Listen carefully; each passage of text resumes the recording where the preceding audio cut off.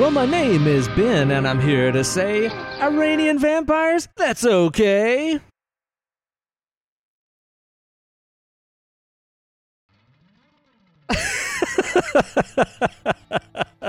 Welcome, dead and lovely listeners, to the old schoolest, hip-hoppiest horror movie review podcast in this multiverse and the next. Why, of course, you're listening to Dead and Lovely, the absolute greatest source for all things horror, here with your host. It's me, your good buddy, Uncle Benjamin. Oh, yeah, we're using the full names. Yeah, just going full length, right?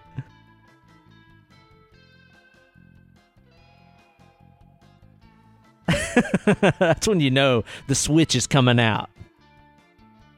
What was your mom's beating tool, by the way? Let's find out about this. Fly swatter, classic. And disgusting, too, because I'm getting disappointed. Yeah, it's got fly guts on it. Fly guts on it. This is disgusting. Man, a good old-fashioned wooden spoon was never too far out of reach. Don't want that. I mean, you think it's short and little, so it's not going to hurt, but they get a lot of oomph in there. Mm-hmm, but enough about my penis, okay? Hey-o. Thank you. Moving on.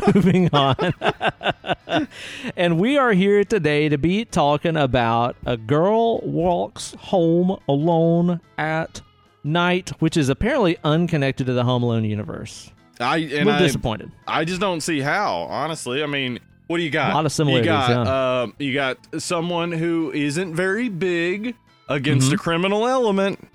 Yeah. I'm just saying. Yeah. Similar. It's the same. It's the same movie. Basically, yes, same movie. I think this movie would be better, though, if she did set an elaborate amount of, crazy improvised booby traps that led people into, falling onto her teeth at the end. The movie's completely the same, other than that. There's not enough Bugs Bunny-style violence in vampire movies. No, not even close. But before we get to the movie review, of course, we're going to chit-chat about what we've been catching up and watching this week. We're going to drink a code beer. We're going to talk a little vampire history and stuff. True. If you're one of those lamos that doesn't want to hang out with us, if you think you're better than us, I'm just way more handsome than these guys, I don't need to hang out with them or anything like that, you can skip on to the movie review. There's a timestamp in the podcast description. Get on. Use it up. Be that way. Get on out of here. Go on, get. No, nobody loves you. Nobody likes you here. Oh, go on, Harry. We're the Hendersons. Yeah, exactly. I don't remember all the Lithgow lines, but he said a lot of that stuff. Yeah, I'm pretty sure that he did. How you been doing this week, Steve? Everything good? Yeah, man. It's been a good week. I just been chilling out, maxing, relaxing all cool, and I had a little whiskey the other night as a sort of celebration / moment of dread for the future.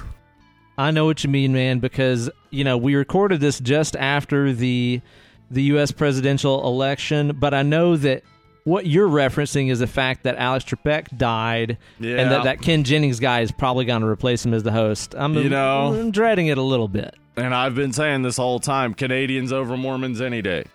Wow. Yeah. Mm-hmm. I mean, it's like you can't argue with the math. It's all right there. You can't. Can't argue with the numbers. Yeah, I went and bought a bottle of Old Forester 100 proof. Uh-huh. And boy, that's some nice, delicious, spicy bourbon. That is some nice-ass stuff, man. I think what I've been sipping on this week the most is a Basil Hayden's Dark Rye. Have you ever had this? Oh, yes, I have. I like me some Basil I'm not Hayden's. Usually a big Basil Hayden's fan because it's 80 proof and the finish is so quick. It's one of those ultra clean tasting bourbons where as soon as you sip it and swallow, you don't really have any taste left over. Yeah. But I got the Dark Rye on a whim, which is blended with port and all kinds of crazy stuff. Ooh, damn. And it's pretty awesome. It's very unique, man. It's got a very interesting after-dinner wine sort of taste to it with the port in there, but it's still nice and spicy. Made a really nice old-fashioned for me there. Oh, hell yeah. Awesome. Very, very good, good, give that man. a try. And I know what you mean about the excitement / potential dread going on with the presidential election results. I mean, I think anybody that listens to this show on the regular probably knows where we stand as far as just like, boy, am I excited to not have Trump as president? Of course I am. Sure I am. Sure, yeah. Am I excited to have Biden as president? No, not really. No. But you know what? It's better than Trump, at least. Yeah, exactly. Mm-hmm. And I know a lot of the people that like listen to the show and give a shit for getting political every now and then. Well, maybe this will be your turn now because we're also not going to give him a free pass for any dumb stuff that happens in the next 4 years. So no fucking way. Yeah, that's exactly what I was thinking. Was that people have only heard our politics when it was anti-Trump. I mean, that's true. Yeah, the show has just existed in Trump's America. So yeah, I've said before I was not an Obama fan. Don't like drone strikes. Not a big fan of cozying up to corporate interests. No. Not expecting Biden's presidency to be much different. So, if you're a Trump supporter who's pushed through this whole time, you'll at least get to hear every once in a while some fuck Biden. So, yeah, some for everybody. Because believe it or not, it's possible to be disappointed with the entire system as a whole. Yeah, believe it or not. You don't have to pick a team, honestly. No, you can hold your politicians accountable and vote for the ones that have your policies, the things you want, instead of just constantly voting for your team. Mm-hmm. Yeah. Yep. That's the idea, man. That's the idea. So we'll see how it goes. I'm willing to give it a shot. Give it the old college try, right? Yeah. I mean, hey, maybe it'll be great. Maybe it'll be the best, 2 years of our lives before Joe Biden dies. Of old age. Of what, like 700 years old in 2 years? Yeah. I'm pretty sure that's right. Man. Well, Steve, you been watching anything good now that we're done with all this election nonsense? Yeah. I've been getting down with some good stuff. In fact, I've watched a few movies I'd never seen, like is it The Wolf of White Hollow? That's it, Snow Hollow. Wolf of Snow Hollow. I keep mixing it up with The Wolf of Wall Street because I think it's movie. A prequel. The Wolf of Snow Hollow. Man, I'll tell you what. I think it was well written and well directed. I don't think the writer-director should have cast himself as the lead. That's just what our buddy Brandon Suttles said. Yeah, he said the same thing. I think that, like, his humor's good on paper, but he can't convey it as well as maybe somebody else could have. So, but it definitely had its merits, and the creature design looks really cool. So I think it's worth a watch if you're just like, I want to put something on and, something that's not too complicated. It's just a werewolf movie. Okay. I was curious about it. I watched the trailer for it and I was like, it looks unique. I thought that just from the trailer that it looked like some of the acting was going to be kind of rough. That's probably from the guy that you're talking about, but it still did intrigue me enough that I'm like, okay, this is on my to-watch list, so I'm sure that I'll check it out sometime soon. Yeah, it's all right. It's not something to rush out to.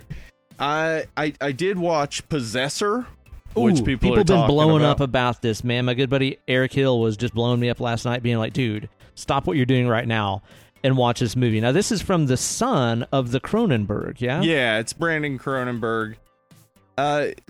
If you haven't seen David Cronenberg's Existence, I could see somebody looking at Brandon Cronenberg's Possessor and being like, where would he come up with such an idea?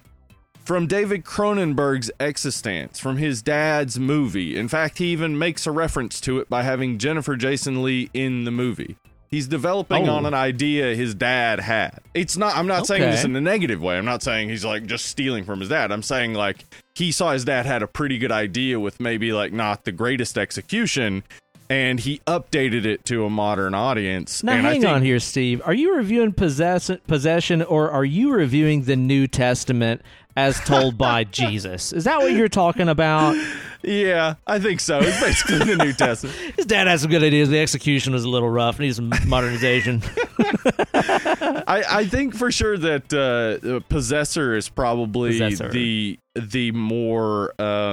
I'd say it's the more solid film. Though I love Existence. I've talked about it before. I think it's that movie's definitely worth watching. It was ahead of its time, I think. But I think Possessors may be better and has a better perspective than Existence did. But either way, both of those are worth a watch for sure. And Possessor is brutal. It is brutal. Yes. What about the effects and stuff in Possessor there? I've heard that the practical effects are insane. Yeah, they are. I watched the uncut. I heard that you have to watch the uncut, so I just watched the uncut. Heard, yeah. So I don't know what's cut out, but the stuff that's in there is really great and absolutely brutal stuff. Just awesome. Very bloody movie.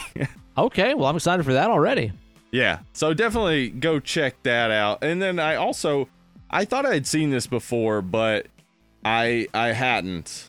As Above, So Below. Oh, yeah, I talked about that a couple of years ago on the show. It's just like, it's pretty cool. It's an all right movie. It is. It is pretty cool. It's an all right movie. Basically, Indiana Jones goes to hell. Like, yeah.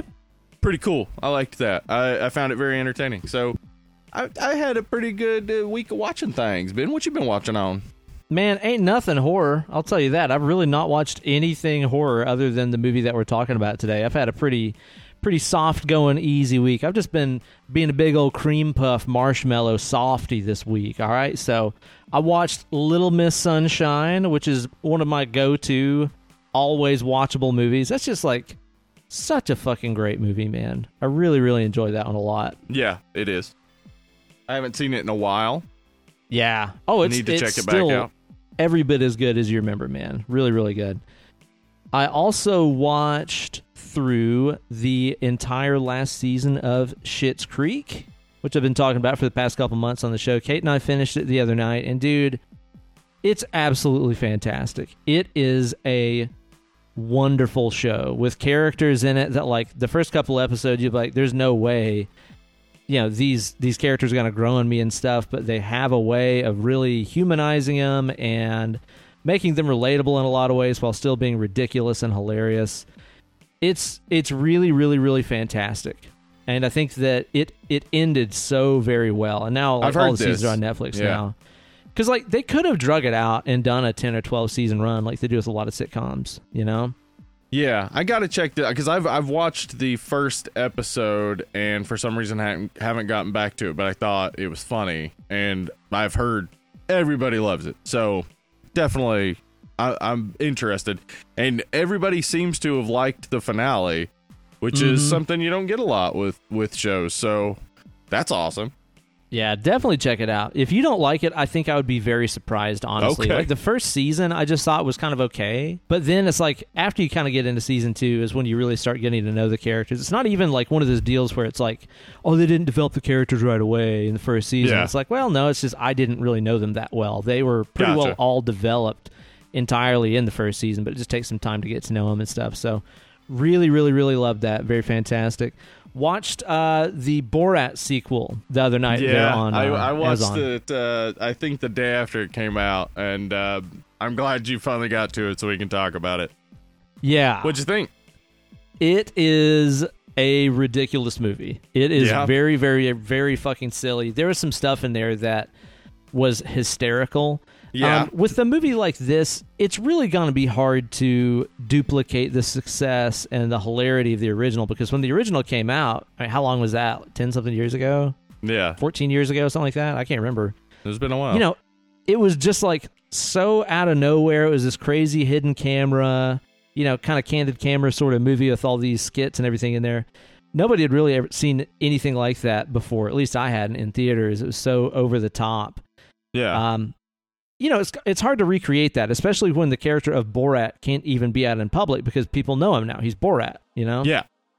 But I think the way that they framed this movie together to deal with that was very good in terms of him having to be in different disguises and him having his daughter with him and stuff. And she's kind of like the lead in a lot of the hidden camera stuff, really. Yeah. I thought that they worked around it very nicely and also tied it in with the pandemic and everything else very well too. Yeah, I really, man, when he walked into the what is it called? Fuck, that cotillion thing, and they end up doing that dance.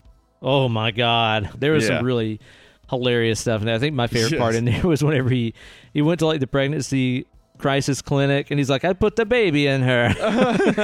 You take the baby out. The cupcake. Yeah. Fucking amazing, man. But yeah, it was really, really good. Totally worth a watch. I enjoyed it a lot.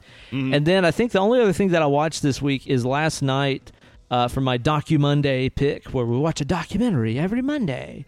I chose to watch a thing that was on HBO called The Extreme. It's really, really a clumsy, long title, extremely long title. Truth and Lies, Jonestown, Paradise Lost. It's like 3 people got to name it, and they just chose them all. Okay. And what did you find out? What truth and lies did you find out? Honestly, nothing. Okay. It was okay. It was one of those things that was kind of like on the level of like a 90s ABC documentary, late night kind of thing. Yeah. Or Dateline kind of thing, I guess. It was good. It was a lot of stuff that I already knew, but it had a ton of footage that I hadn't seen before, and it had like interviews with Jim Jones Jr. and all kinds of crazy shit. A bunch of survivors, that made it off of the island or left before they went. I said off the island. Fucking Guyana's not an island. Right. But you know what I mean. That made it out of Jonestown alive or left the church before they went to Jonestown and stuff. Really fascinating. I'm just endlessly fascinated by Jonestown and cults and stuff like that. I think it's really cool. So I'll watch anything about it. I would love to find out that like the central lie they were exposing was it wasn't actually Flavor Aid, it was Savor Aid, which is like an off-brand of Flavor Aid. Like he somehow saved even more money on killing everybody. He was really, really frugal, that guy. Just a really cheap thrifty guy. I don't know what he was going to do with the money. I think my favorite part of watching it, though, is the fact that we watched it pretty late at night, and Kate was really tired. We both had a really long day, so she fell asleep on the couch about 30 minutes away from the end of it. And like after Jonestown was over, I just put on like I was working some recording and stuff, so I was just like, I'll put on Hellraiser 2 while I edit these drum tracks or whatever. So I had Hellraiser 2 on, and at one point she woke up on the couch and like put her head up and looked at the screen. And she has, like, no memory of this. This is totally just one of those, like, in-your-sleep kind of moments. But she woke up and looked at the screen, and she goes, Jonestown was really fucked up. And then goes back to sleep. It was some scene where somebody was getting, like, ripped apart by hooks or something. It's like, wow, Jonestown was bad. That's a lot rougher than I heard. Come to Jonestown. We have such sights to show you. Oh, no. Dude, they did have a fucking boxing ring in Jonestown. They didn't talk about that on the documentary, but in Jonestown, they had a boxing ring that they would use for public punishment. Basically, like if somebody misbehaved or like, talked shit or whatever, they'd put like a 70-year-old person that told a lie or whatever in a boxing ring with like a young, healthy 20-year-old and make him fight 10 rounds. Jesus. Yeah, in Jonestown. They did this. Holy hell. Cults are crazy, man. I'm not moving there now. I thought it sounded like a good place. That's right. Cancel my trip. I'm out. Hey, you know what? Cancel all of Jonestown. They're out of here. Yeah. Hashtag cancel Jonestown. You heard it here first. We might be like 30-something years late. Yeah, maybe. I don't know. Man, Steve, I'll tell you what, dude. All of this chatting we've been doing. Chitter chat.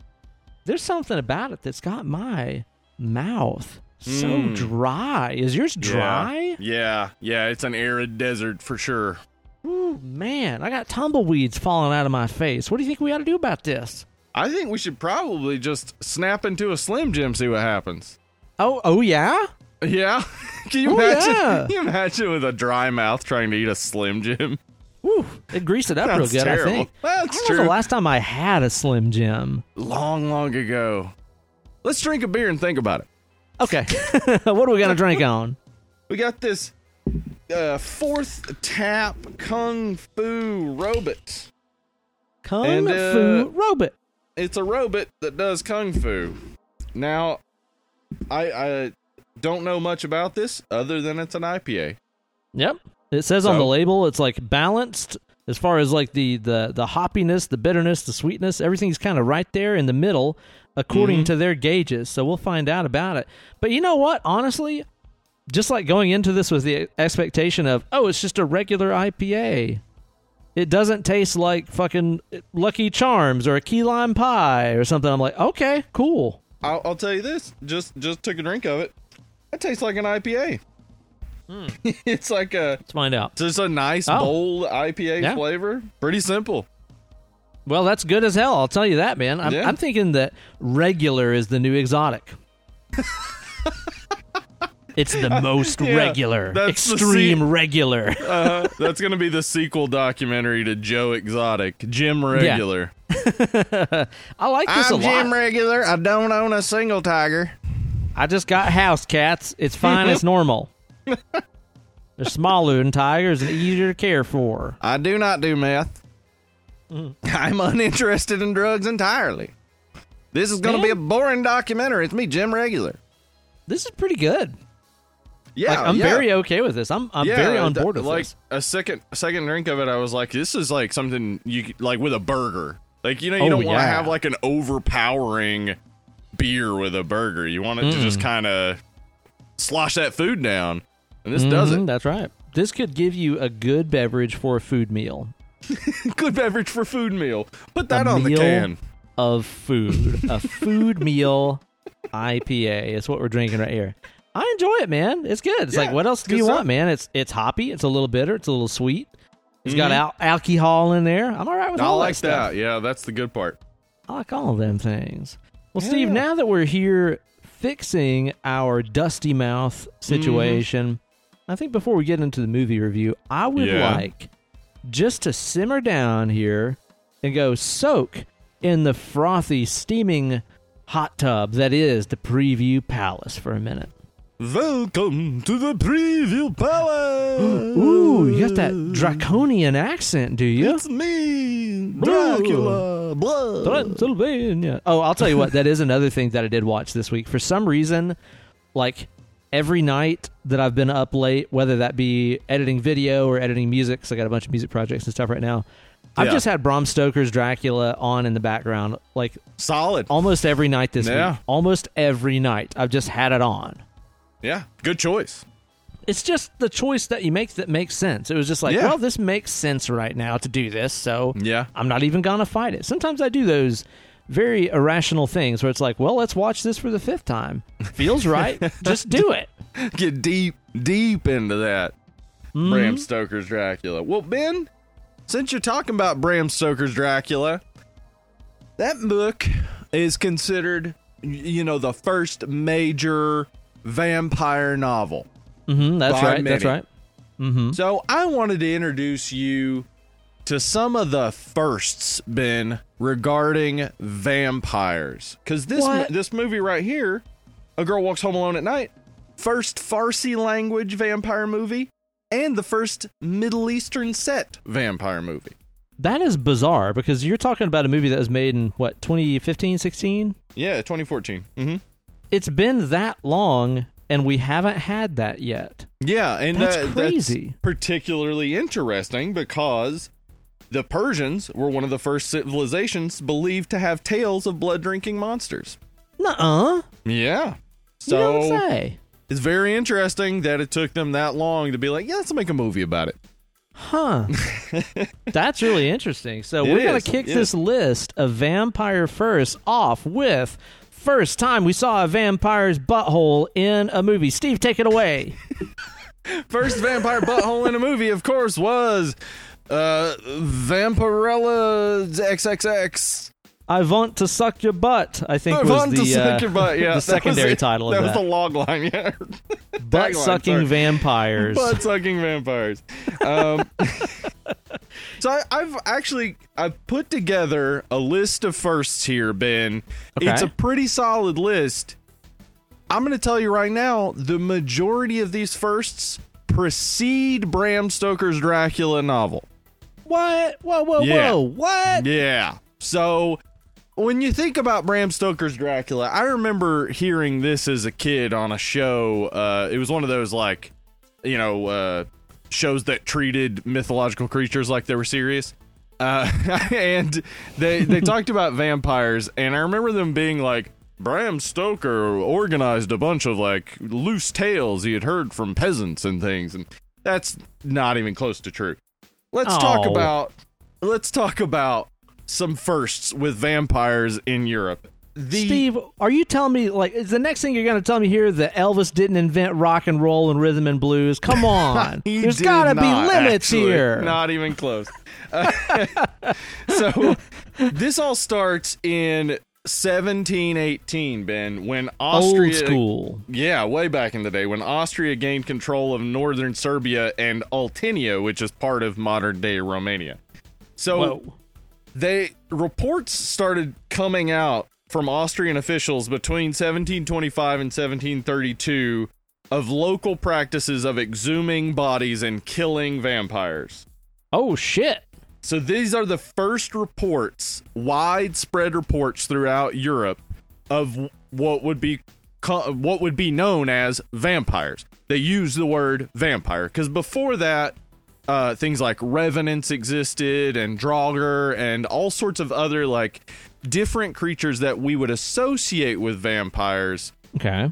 But this 1725, beginning with the report about Piotr Blagojevich, who at the age of 62 died and then supposedly came back to life and then came to his son's house asking for food. His son refused, and then his son died the next day. And then 8 more villagers were found dead later on, and they had been exsanguinated. Oh my God, their blood was gone. Yeah, so this is the first widespread report of a vampire, and it actually started a vampire hysteria across the majority of Europe that even made it to America. So, damn. Yeah, people were worried about the possibility of vampires way back in 1718. But then we got people who were like, "Oh, vampires! Let's write some fiction about them. That's fun, right?" Enter Stephanie Myers. Enter Stephanie Meyer in 1748. Here she comes. Hold on, she coming. So, the first intentionally fictitious portrayal of a vampire came in 1748. Now, I say intentionally fictitious because there are books before this that are like religious texts that are treating vampires as though they're a serious thing. So those are fictitious too, but this is intentionally fictitious. It's called Der Vampire, written by Heinrich Ossenfelder. The Germans with their super creative titles. What are you gonna call it? Thing, the Vampire. It was creative back then because it was a word people had just started saying. It would be like naming it your novel Yeet. Like, well, I guess that's already old. Yeah, whatever. Anyway, so we're hip. This was basically there was a spurned lover. It's a pretty short poem. A spurned lover who is vaguely anti-Christian threatens a pious maiden that he will drink her blood and lead her away from religion. Look out. So, yeah. So that, I mean, that's pretty well ingrained in the vampire. That idea of them being both anti-Christian and out for blood, right? Heathens. So 50-ish years later, we get the first mention of vampires in English literature. And I know I've talked about John Polidori's The Vampire before, but he was not the first person to mention vampires in English literature.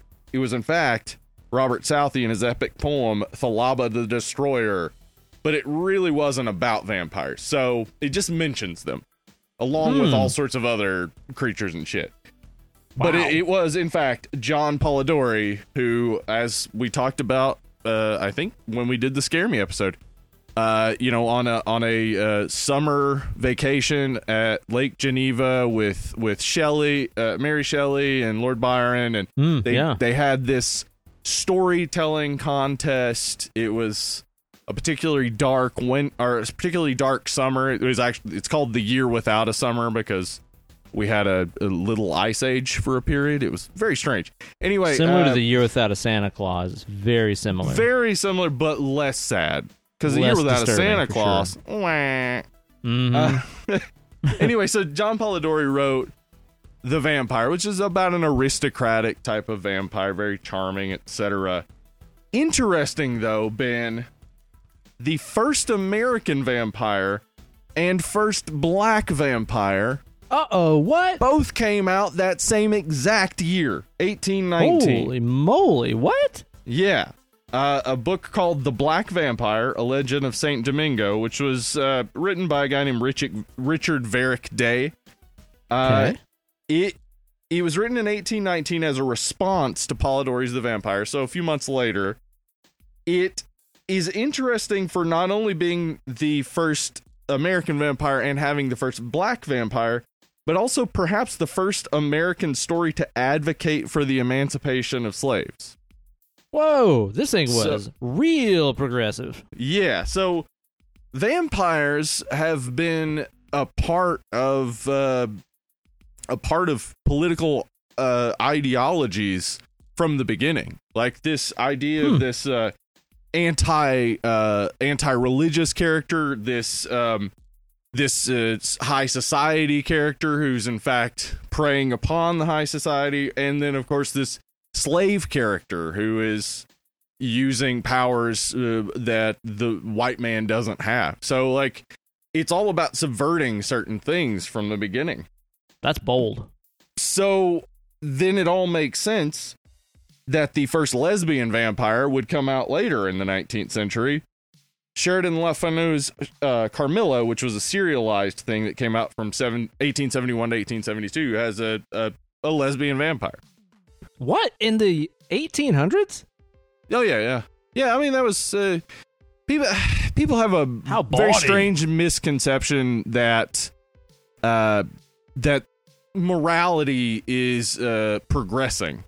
We're actually regressing. We're starting to become more and more of this like pearl clutching, overly moral society. Even though we're becoming more accepting on one side, the other side is becoming more and more repressed. So yeah, this period, that type of thing would have been, body. It would have been a type of thing that definitely would have been titillating, but that's why it was popular.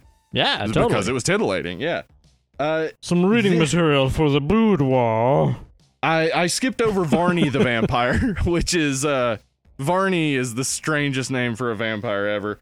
It is Varney the vampire is very important in understanding that Dracula wasn't the first, but it's also not great. But it did introduce the idea of fangs to the vampire. So first fanged vampire and the first vampire with hypnotic powers. Ooh, that could like glamour you and shit, huh? Yeah. That's pretty cool. I just think that Varney the Vampire sounds like the Ernest movie that we never got to get. Yes, exactly.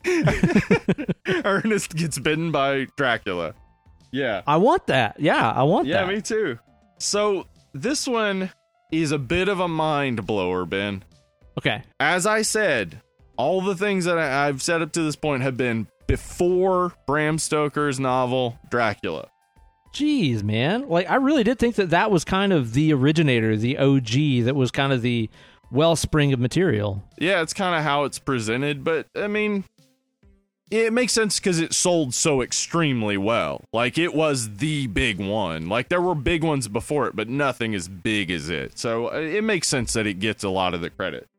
I would say this is really similar to how Chick-fil-A didn't invent the chicken, but the chicken sandwich they can claim. It's very similar to this. They also didn't invent hating gay people. That's nothing new. They didn't invent it. They didn't invent it. But they did invent the hating gay people sandwich. But they did put a lot of money into it. Yeah. Chicken sandwiches, vampires. This one is pretty wild. The first vampire in film, Ben. The House of the Devil, directed by Georges Méliès, 1896, a year before Bram Stoker's Dracula.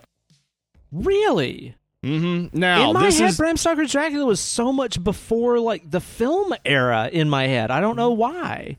I would say that a lot of it has to do with the fact that most people haven't read the novel. The novel uses advanced tech. I mean, it uses the way it's portrayed in film, they always cut that. They cut any concept of advanced tech being used. Like a blood transfusion was advanced tech. Sure. And they do it throughout the novel. But yeah, I think it's because the way it's portrayed. Like, you look at the 1932 Dracula, it's like a stage play. It doesn't, it gives you the sense that you're in this like ancient time rather than just, 1932, 40 years after the novel, basically. It's ridiculous. That's crazy. People, I don't know though, like media kind of reinvents the way we see history, and that can be a very negative thing, especially during the time of the Hollywood production code. Yeah. I did have a couple more. These are after. The House of the Devil, though. That is debatable. It's debatable because, so there are two camps on this. Because vampires, pre the word vampire, vampires were demons that sucked blood. And it was all the same stuff. It just didn't have the word vampire applied to it. Sure, yeah. It didn't have the branding. It's all about branding these days. Yeah, it is. So in the House of the Devil, when it is a devil character, but the devil character changes into a bat. So like there's like vampire characteristics applied to the devil, which are like traditionally that works, but it's also not associated with the vampire lore that we normally know. So it's a little debatable. So the actual like first vampire, like definitive first vampire was in fact a female vampire. In the movie The Vampire by Robert Vignola, which came out in 1913. Wow. So vampires have always been on the fringe and like dealing with cultural topics on the forefront, and even as we said with Bram Stoker's Dracula, dealing with tech on the forefront and stuff. And we've kind of like reined them back and made them these like Victorian characters. Yeah. With widow's peaks that go avant and all that stuff. Blah. Yeah. So they've changed a lot since Bram Stoker's Dracula. And that's an interesting thing about this that I think is one of those deals that as science and technology advances and as we are able to, extend our life expectancy longer than it ever has been in history, and that's only getting started. I mean, one day we're going to find the oldness gene and clip it out and be functionally immortal, or take DNA from jellyfish or whatever and be able to continue living way beyond our usual life expectation. I think it's interesting to see the way that culturally we have evolved vampires from being these creatures that would, kill your village and destroy your livestock and suck their blood so they could continue living or whatever. And like nowadays, everything is getting a lot more, I think, existential in a lot of ways that makes you go like, wouldn't it be sad and pointless to be immortal? Just to watch everything that and everyone you love that isn't a vampire die. Like, we're getting a lot more sad vampires now. I think it's interesting to see how that role has kind of changed through history a little bit. It's kind of baked in there, but yeah, it has become more of like, the looking at how sad it would be to not be able to maintain regular relationships and watching everyone in your life die as you continue to stay the same age. And yeah, that is really our focus now. Yeah. This movie has some of that for sure. I think it's dealing less with those existential questions than others, though. I think this is more presenting a vampire as anti-hero than trying to really understand the vampire's loneliness. I mean, it gives us her. Yeah. She is lonely as hell. Like, she's shown us that, and she is like taken on this like vigilante role. But yeah, when she does get some sort of connection, yeah, she takes it immediately, which is, indicating to us just how lonely she was and how excited she is to have any sort of connection in her life. Yeah, this isn't, for example, what's it called? Last Lovers Left Alive, like Jim Jarmusch movie. Oh yeah, I haven't seen it. That's like oh, you haven't? No. Oh shit, we should totally do that. It's a really interesting flick. I recall thinking it was like kind of dull, but I did like it okay. Okay.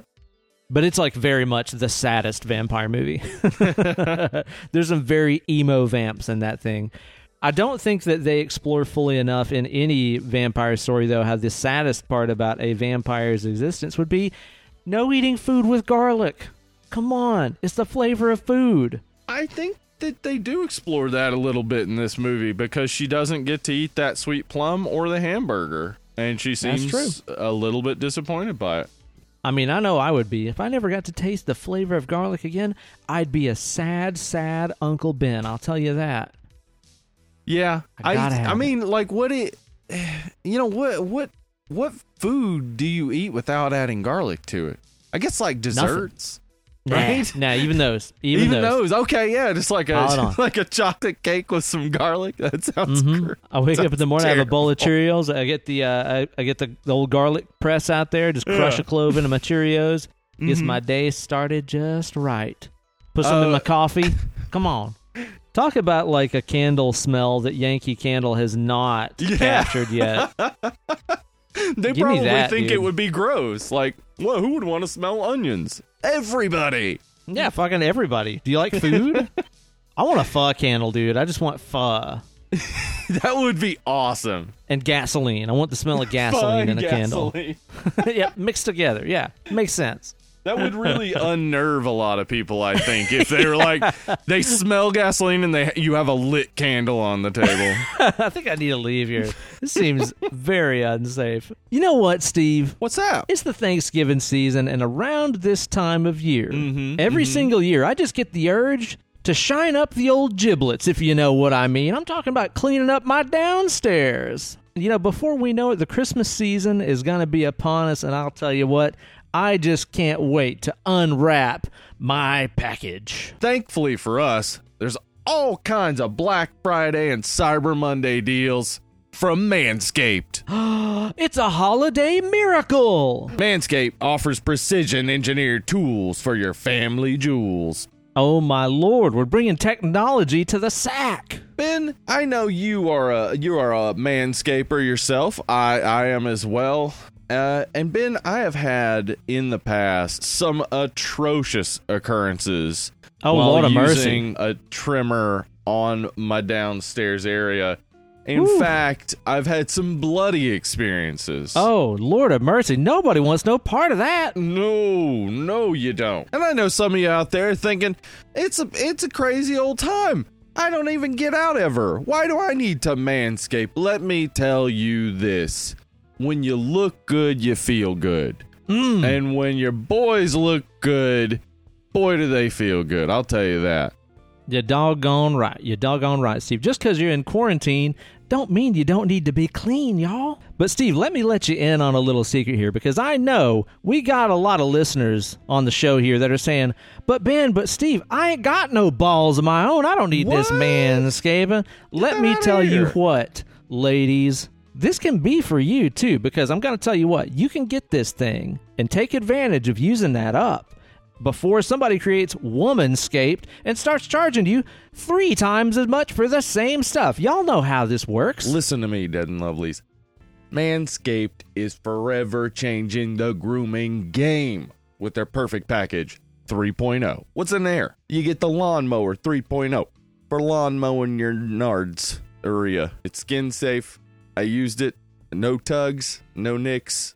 I enjoyed it. You can even create a little less mess by using that thing in the shower or getting one of those Magic Mat disposable shaving mats they got. Catch all that hair as it drops. And let's not forget about the Crop Preserver anti-chafing ball deodorant. Do what? And moisturizer. This is amazing. You're putting deodorant on your armpits. Get some deodorant for your balls. What else are you going to get in that Perfect Package 3.0? Some anti-chafing performance boxer briefs. I don't know how they've done it. It's time to get this Perfect Package 3.0. Get clean like Mean Gene's bald head. Get 20% off and free shipping with the code DEAD20. That's DEAD20 at manscaped.com. So this holiday season, be sure to trim the tree and trim up your balls with Manscaped. Your balls will thank you. And so will the people that love your balls. So let's talk about this girl that walks home alone at night and what she's all about. What's her big idea? What's she going to go do now? Is she going to get a job, drive a car, vote, walk home alone by herself at night? What are these ladies thinking of these days? What's the deal with these Iranian vampires? So this is, as I said, the first Farsi language and first Middle Eastern set vampire movie. It's directed by Anna Lily Amirpour.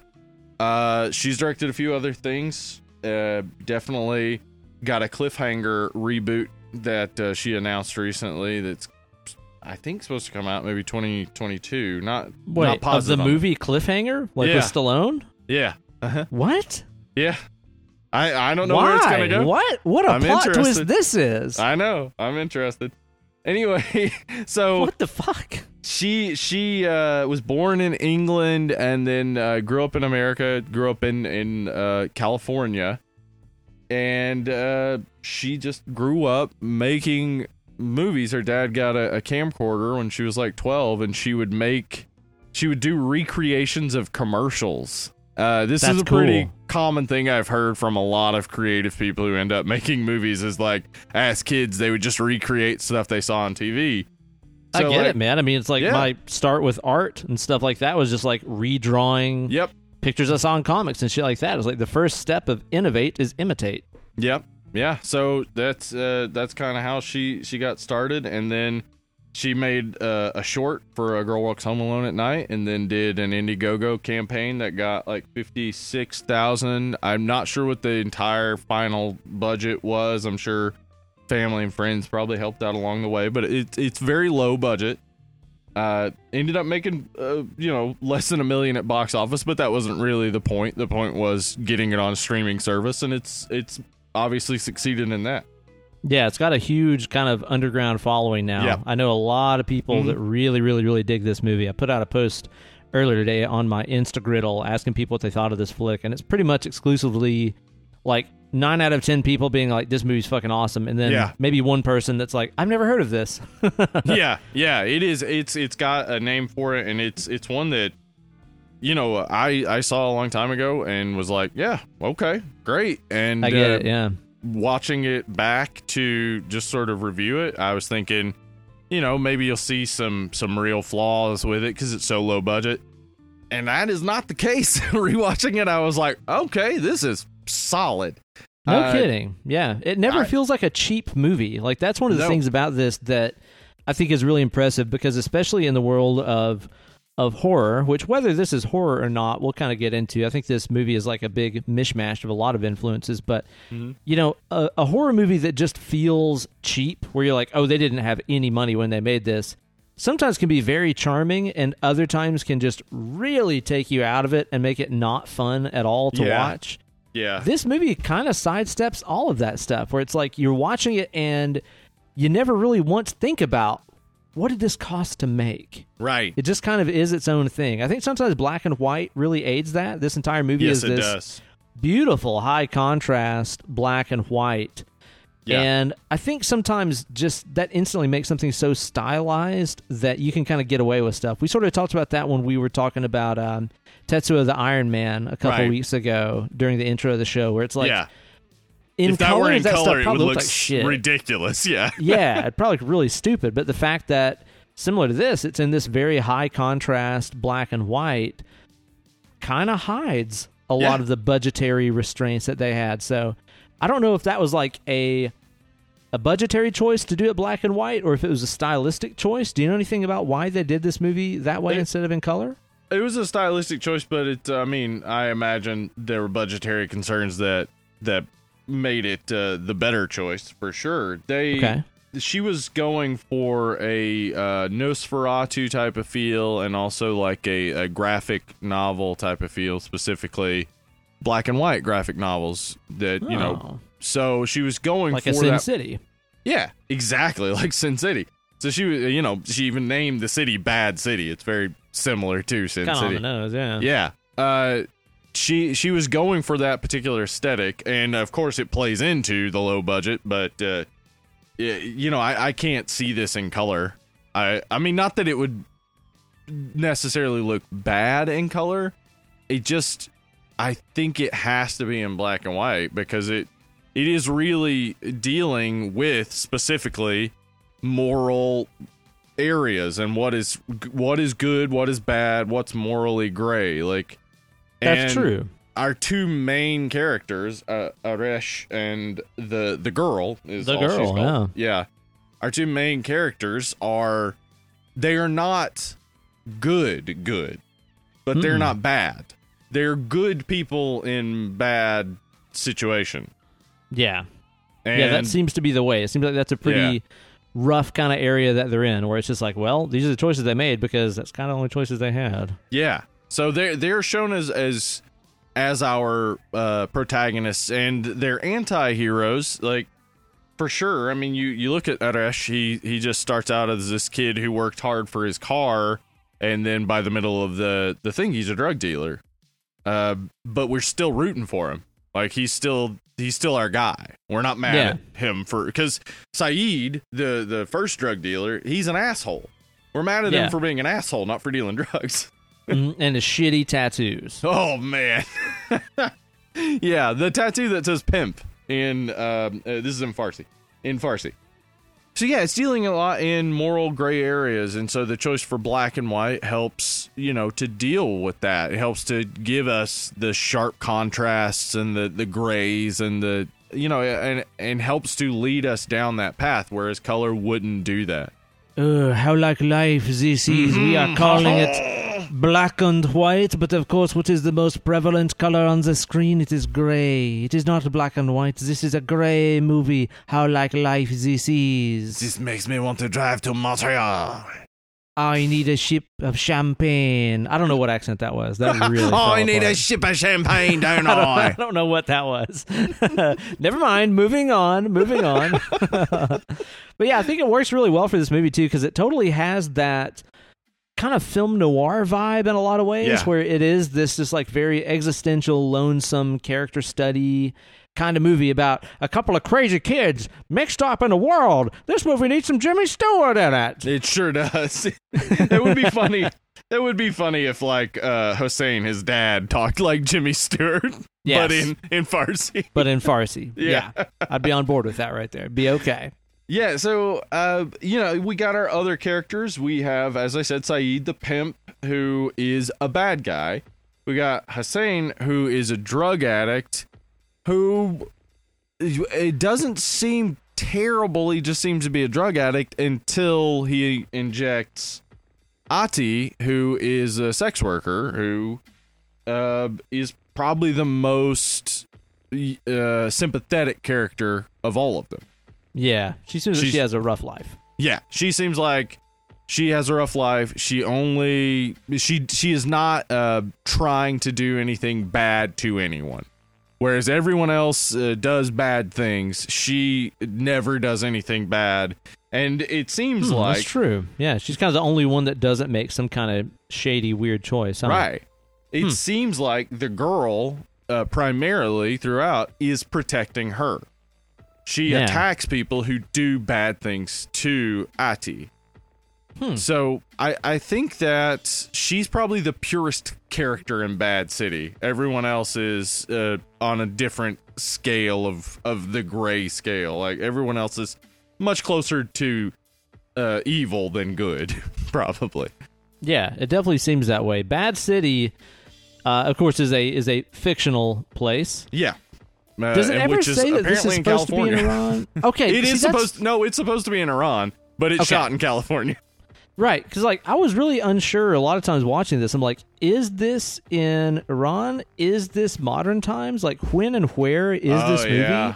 I'm not exactly sure. There's a cell phone, so we know it's somewhat modern times.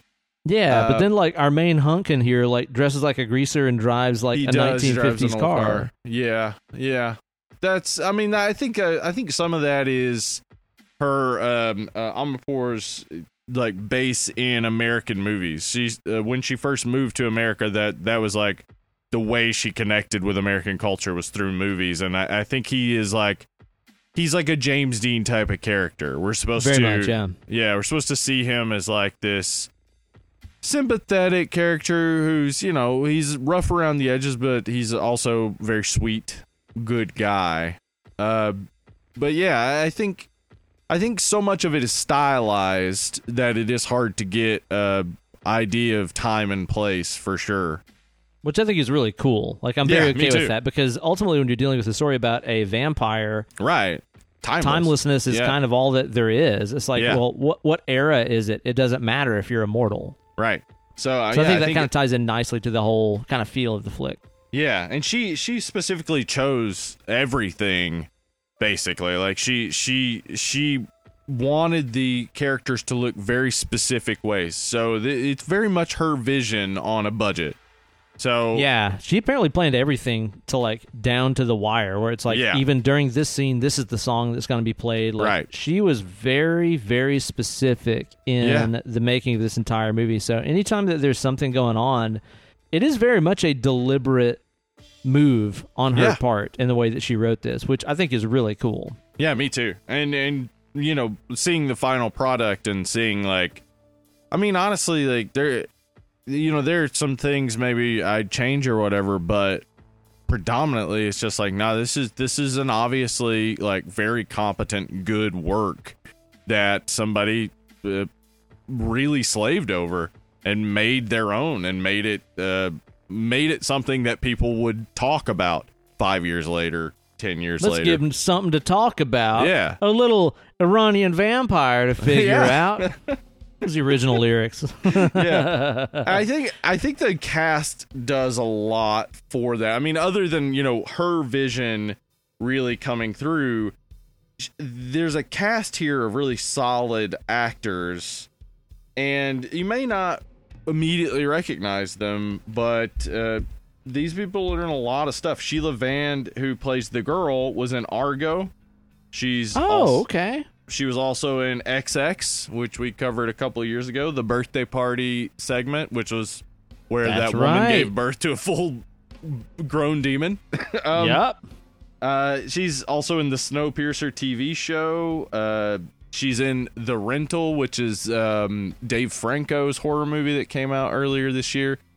She's in a good bit of stuff. Wow. Also, the guy who plays Hussein, Marshall Maresh, he's in True Lies. He was in The Big Lebowski, Pirates of the Caribbean, At World's End. He's got like 100 credits. The guy's in so much shit. Dude, like, I thought that he looked familiar, but I was like, it can't be. I don't know anything this guy's been in. I guess I know, like, a lot of things he's been in. Yeah, he just doesn't normally play a heroin addict. That's probably why he looked a little bit different. Who does, anyway? Yeah, that's a good point. Saeed, Dominic Raines, he's in Winter Soldier. He was in Agents of S.H.I.E.L.D. He's in Chicago Med. The guy's in tons of stuff. But again, like big budget shit. Right, and again, doesn't have a huge tattoo on the side of his head, so maybe a little less recognizable. And then Ati Mojan Marno, she's in House of Cards, Blacklist, and most important, Ben, she is a voice of two characters in Skyrim. Mirabelle Irvine, we all know her, Master Wizard of the College of Winterhold. Yeah, I mean, geez, who doesn't? Am I right? I mean, yeah, and obviously. The Daedra associated with rot, decay, and cannibalism, Namira. My favorite one, right? In that game. Who plays that game and doesn't love that one? Am I right? Gamers? You should really play Skyrim. Man, I had to bust somebody this week, by the way, that started a competitive gaming account page on Facebook with my name and photo and stuff. Yeah, I saw that. But it was just Beneller, like no space. Exactly, Beneller.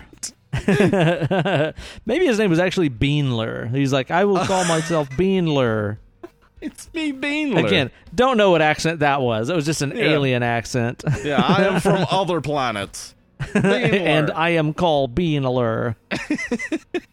You know, the thing about this casting in this movie is it is like 100% Iranian, Persian actors and actresses, which is very uncommon. Right, yeah. Nobody out in this movie that isn't of that descent, which I'm going to say is an extremely positive thing, because if I was an actor or actress of Middle Eastern descent in the States looking for work, I would get so fucking mad and discouraged if all that I ever got cast as was bad guy, terrorist, henchman. Like, that's the majority of what you see in American movies. Or You doctor. see, yeah, exactly. Yeah, that's it. the Those other are your option roles. is doctor, yeah.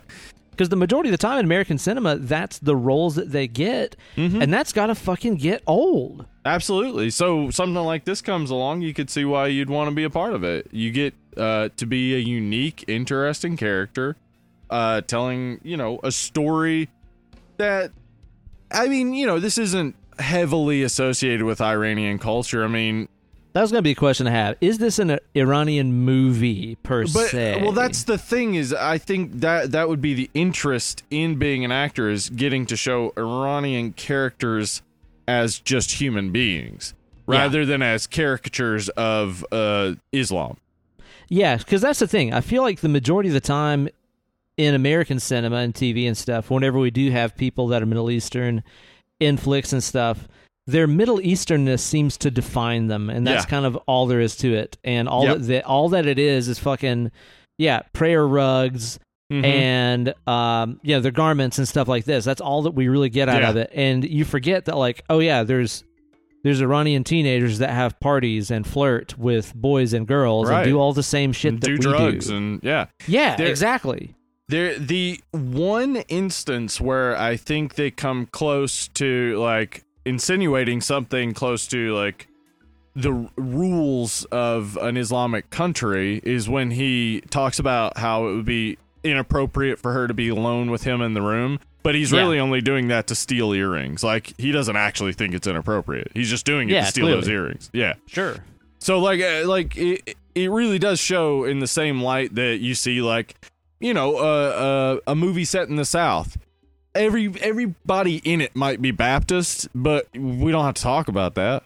Sure. It's not like the feature of the movie. It's just something that is a part of the culture, but there's a whole lot more to it. And that's what this is. This is showing like there's a whole lot more to Iranian culture than religion and dealing with constantly dealing with these rules and things. Yeah, and I think that's a really good thing that they show us that.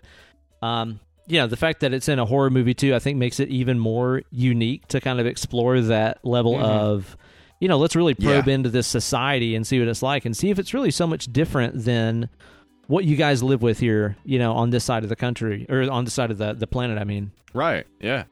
So it's, you were talking about this when we were talking before we recorded, how the fact that it shows it's filmed in California, but it shows all the same things that you would see in the Middle East is just this reminder that it's not another world.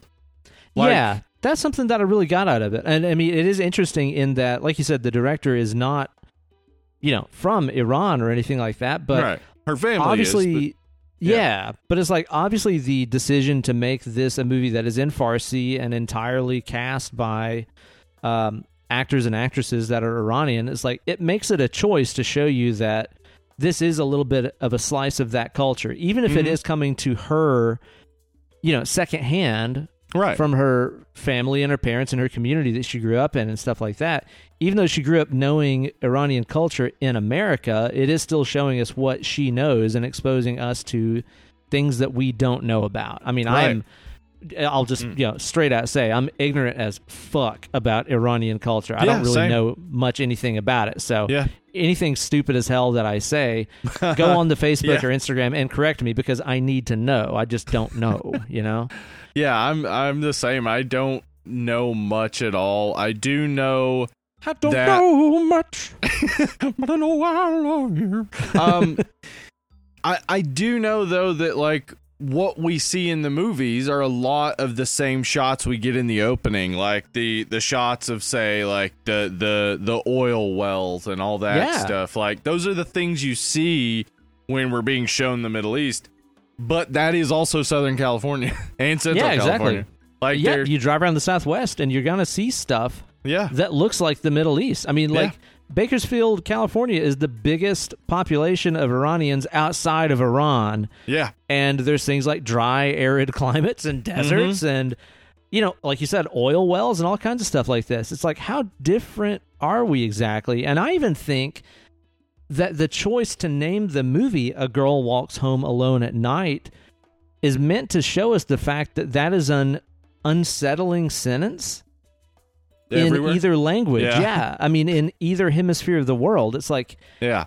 if you say that about somebody in America, in California or whatever, you say A Girl Walks Home Alone at Night, it's like, oh, something bad's going to happen. Right. If you say that same thing about somebody in the Middle East, which we have our own ideas about and stuff like this, it's like, oh, something bad's going to happen. It's like, Right. it's a universal kind of truth. It doesn't really matter where you are in the world. And I think this movie, a lot of times, is showing us that things are more similar than you think. It's like, even though we think about, like you said, that side of the world is being very dominated by religion and stuff like this, they have huge drug problems, same as we do here. Absolutely. Yeah. Opiates are bad for people, and they're Yep. everywhere. They really are. They are. It's almost like invading Afghanistan had something to do with getting control of the legal heroin operation. Oh, the poppy around the fields world. and stuff out there? Yeah. I don't know. I don't know if that I would don't benefit know. Big Pharma or anything like that. That It's sounds crazy. unlikely. Why would I we don't- do that? I'm not really sure about that. I don't think there's any money to be made there or anything. No. So anyway, yeah, But I think like you're I said, right, I think though. it's meant to show us that, though, that these cultures that I think that a lot of Americans think of as being so drastically different Yeah. aren't really. Oh yeah, yeah. As someone who lived for 2 years in Russia, aside from the fact that conservatives think it's probably some sort of conservative utopia, which it isn't, it is a place that people think of as scary. And I'll tell you, from living in Russia 2 years and living in LA 2 years, I've been equally scared on the streets of Knoxville late at night. It's you're not any less safe unless you are in an active war zone. You're not any less safe in another country. So We're just here to you're tell right. you everything sucks everywhere. Everything sucks everywhere. Yeah. But also shows us, too, that there are, in spite of, again, what we think of as being a religious stronghold in the foundation of their society, that doesn't mean that there's not, let's say, transgender people. Right. Yeah, You we know? get rockabilly. Well, the thing is, in Iran, he would not be able to do that out in the open. That's I mean, that is a truth. Oh, yeah. Bad City is not a real representation of Iran. Right. But you could say that there it are it's drag still a queens in representation Iran. Yeah. that the urges are universal, that Yep. Yeah. the interest in that, Yeah. The don't know what- only I don't know difference what is I'm trying that to say. he wouldn't be able to openly do it. But there are definitely drag queens in Iran. It's just that totally. they have to be very quiet about it. But it's everywhere, yeah. it's everywhere. There's no and I think that's exactly the point. Is it's saying like these human feelings are universal. That's they what I'm don't trying to change say. culturally. They don't change religiously. It's just how you have to deal with your culture and your religion as a human. So you're right. Like, A Girl Walks Home Alone at Night, that's scary everywhere. And then it's awesome that it's also subverted pretty immediately. Like, we get the first girl we see walking alone is Ati, and we see Saeed treat her like shit, sticking his finger in her mouth and shit. Yeah. Then the girl basically reverses everything. She stalks him, follows him into his place. He sticks his finger in her mouth. She bites it off. Which is awesome. Yeah, and that is the moment where we see that the title is ironic. It's not like the girl isn't actually unsafe. She's in fact she's the predator. Yeah. She walks Yeah. home alone at night because it's safe for her to do it that way. She doesn't because have to she'll worry destroy about anything. it. Yeah, yeah. I love that. That's it was because I didn't know what to expect the first time I watched it.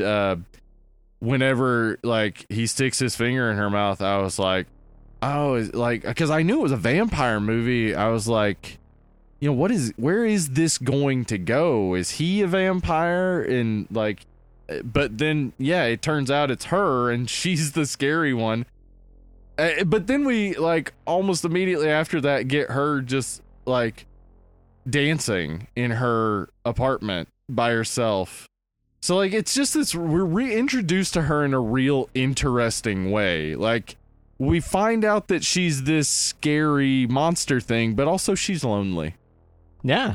And you buy into it pretty quickly. Like, I never, as you said, like, calling it a horror film is hard because, like, yeah, it has a vampire in it, but it's not meant to be scary, I don't think. Like, yeah, it's not necessarily that much of a horror movie. Right, yeah. It's much more of a Western, much more of a quirky rom-com almost. Like, far less of a horror movie. It does have a very sort of downbeat ending, but also I can see some hope in it, I would say. Like, you know, the basic ending is that the girl ends up killing Hossein, who is Aresh's dad, but Aresh, we find out, like, early in the movie, the dad says something like, "You'd be better off if I just died," and Aresh doesn't say no.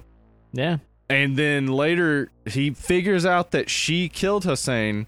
He gets out of the car, has a little moment, and then seems fine with it. Like, he seems to accept it. Like, yeah, okay, that's fine. I don't mind that she killed my junkie dad because he was holding me back. Like, again, as I said, these are our protagonists, but they're gray area characters. They're not ultimately great.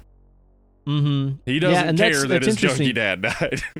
Exactly. And that's the thing that's interesting, too, is, like, you know, his dad had been dealing with heroin addiction, which, of course, is a massively life-stealing substance, and then he was killed by another life-stealing entity. Right. And I'm sure at the end of the day, he was just kind of like, well, something was going to get him. Yeah. What difference does it make? Yeah, it does seem like he just kind of is like, well, okay. And I love her, and I really don't mind. He was kind of holding me down, and she got rid of it. So it's a cool little, like, conclusion to come to, that basically, like, all of these things are kind of vampiric. Like, the fact that the Saeed is a pimp. A pimp is essentially a money vampire. Like, okay, yeah. Yeah, there are a lot of these, like, vampiric things going on, the way everything else is sucking life out of them in Bad City. Yeah. That leaving it is a way of regaining life. I also saw the ending, though, as kind of a almost prequel to Let the Right One In. Like, it now, had a very Let the Right One In vibe to me, yeah. Yeah. Now, what is his life like with a vampire? Like, basically, he brings her victims, I would assume, right? Like, it's... I would guess, yeah. Yeah. So, it's a real conflicted ending. I mean, the whole movie's conflicted, and that goes into, as I said, it is like a... I mean, Amirpour says that it's like a psychedelic vampire western is what she was going for. And I see the Western to it. Because Westerns... Explain to me about the Western thing, because I didn't really get how a lot of people were drawing that comparison, but I'm by no means any kind of expert on Westerns. That's what I was going to say. I remember when we covered Bone Tomahawk, you said you weren't big on Westerns. And this is something that I think people who aren't big on Westerns don't know about Westerns, is that Westerns aren't the good guy saves the day and the bad guy gets his comeuppance, mostly. They're predominantly very gray areas about former outlaws who've tried to turn their life around, who now have to get involved in these dark situations, with drugs and prostitution being heavy hitters throughout the Western genre. Because when you put it that way, this kind of sounds like a Western. Yeah, exactly. So, like, she basically plays a black hat old cowboy who comes into town and cleans up a little bit. Like, she's the anti-hero good guy who's killed a few in the past and maybe doesn't kill only bad people, but mostly kills bad people. And then at the end gets to leave town with lover in tow. Yeah, and you know, they're leaving with some stolen goods as well. Like, they're hightailing it out of town. The bounty. Yeah, they're basically they've killed all these other criminals, but they are criminals themselves, which is, I mean, very much in the Western genre that your protagonists don't usually end up being good people until you start looking at Westerns in the 1940s and 50s, where they were really just going for white people killing other people dressed in brownface. Like, not the best message. Yeah, not much of a message at all, except I'm a man and I'm taking this land. Yeah. Now let me ask you another thing here about this movie. Because one of our favorite things whenever we cover, vampire films, as we have for years and years and years now, we typically do No Vampire, where we talk vampire flicks and stuff in the month of November. We always love talking about the vampire rules that everybody puts in their flicks, because these vary greatly from, they do. Movie to movie, from lore to lore. And this movie is, I think, pretty light on spelling out exactly what the rules of this vampire are. It seems like she has the quick, stealthy movement where it's like, I just turned around, now you're right behind me again, and that kind of thing. She can move very quickly and deftly. She has fangs that are retractable, obviously. We never see her in the daytime, but we never see her skin to get burnt or anything like that. Right. She has a repulsion to food. She can't eat no food. Can't eat food. What else we got going on here that I'm missing? I think that's basically all we get of her vampirism. I mean, they don't ever use the word vampire. Dracula is said in jest because he's dressed as Dracula. But yeah, they don't say the word vampire, and there's no aversion to silver, garlic, crosses, any religious iconography or any of that sort. It really is pretty basic. Just the fangs. Can't eat human food. Seems to have to eat daily. Seems, but I don't know. I don't know how long of a period of time this is, because he does go from, kid wanting his car back to drug dealer, but he still has that cast on. So I'm assuming it's within like a pretty short period of time, and we see her kill like 5 people, I think, within that time. So. She has to eat pretty regularly. But, yeah, there's no other real rules applied, I don't think. So, no flying. I didn't see that. Though maybe that's how she moves so stealthily. We didn't see her transform into any other animals, but it does seem like she sees through the eyes of the cat. She does seem to see through the eyes of the cat. Control of the beast is, of course, a popular vampire trait. So I assume she's got a little bit of that in her. Yeah, she definitely, because she sees Hussein inject Ati with the heroin through the cat, and then comes in and kills him. So that does seem to be another, and that's actually one that it doesn't get used a lot, though it is something that Dracula in the novel Dracula was he actually says it in Bram Stoker's Dracula, what beautiful music they make or whatever, because he can understand the creatures of the night. I think if you were gonna be a vampire playing by traditional vampire rules, I think the Middle East is kind of a mixed bag of results, because if you're over there, you're a vampire, you're in Iran, okay, you get a little instant safety because not a lot of crosses hanging around.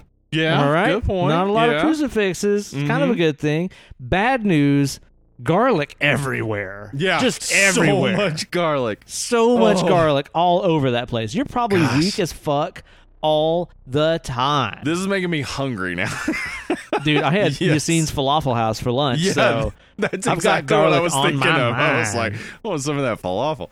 Oh my gosh, so good. Yeah, so that would be tough. And also during the summer, gosh, you'd have just such a short period of time to hunt.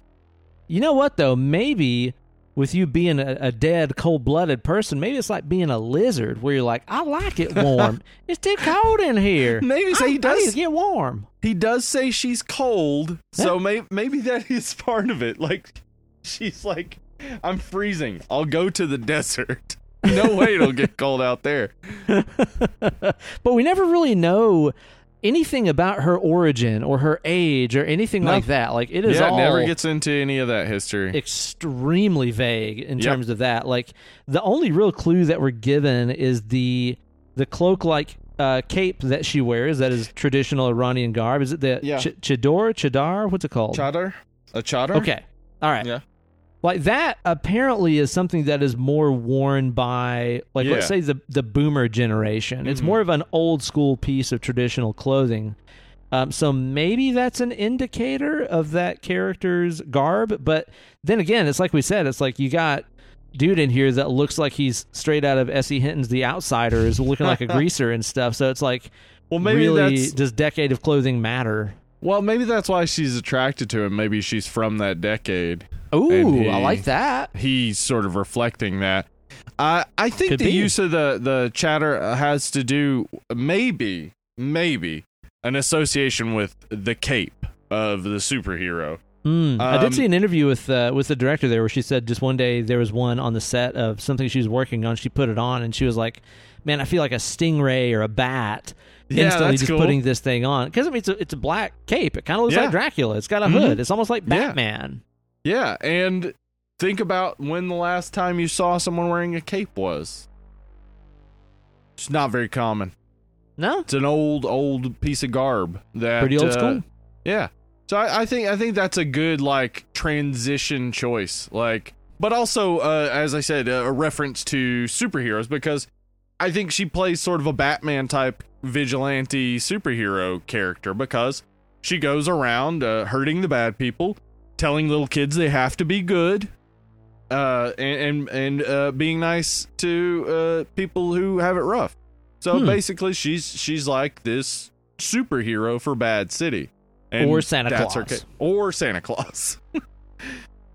I also like the skateboard bit. I like that. That's cool. Yeah. Yeah, because it does give the illusion of flying. In fact, by the way, that is Anna Lily Amirpour in some of the scenes skateboarding, because she's been a skateboarder her whole life.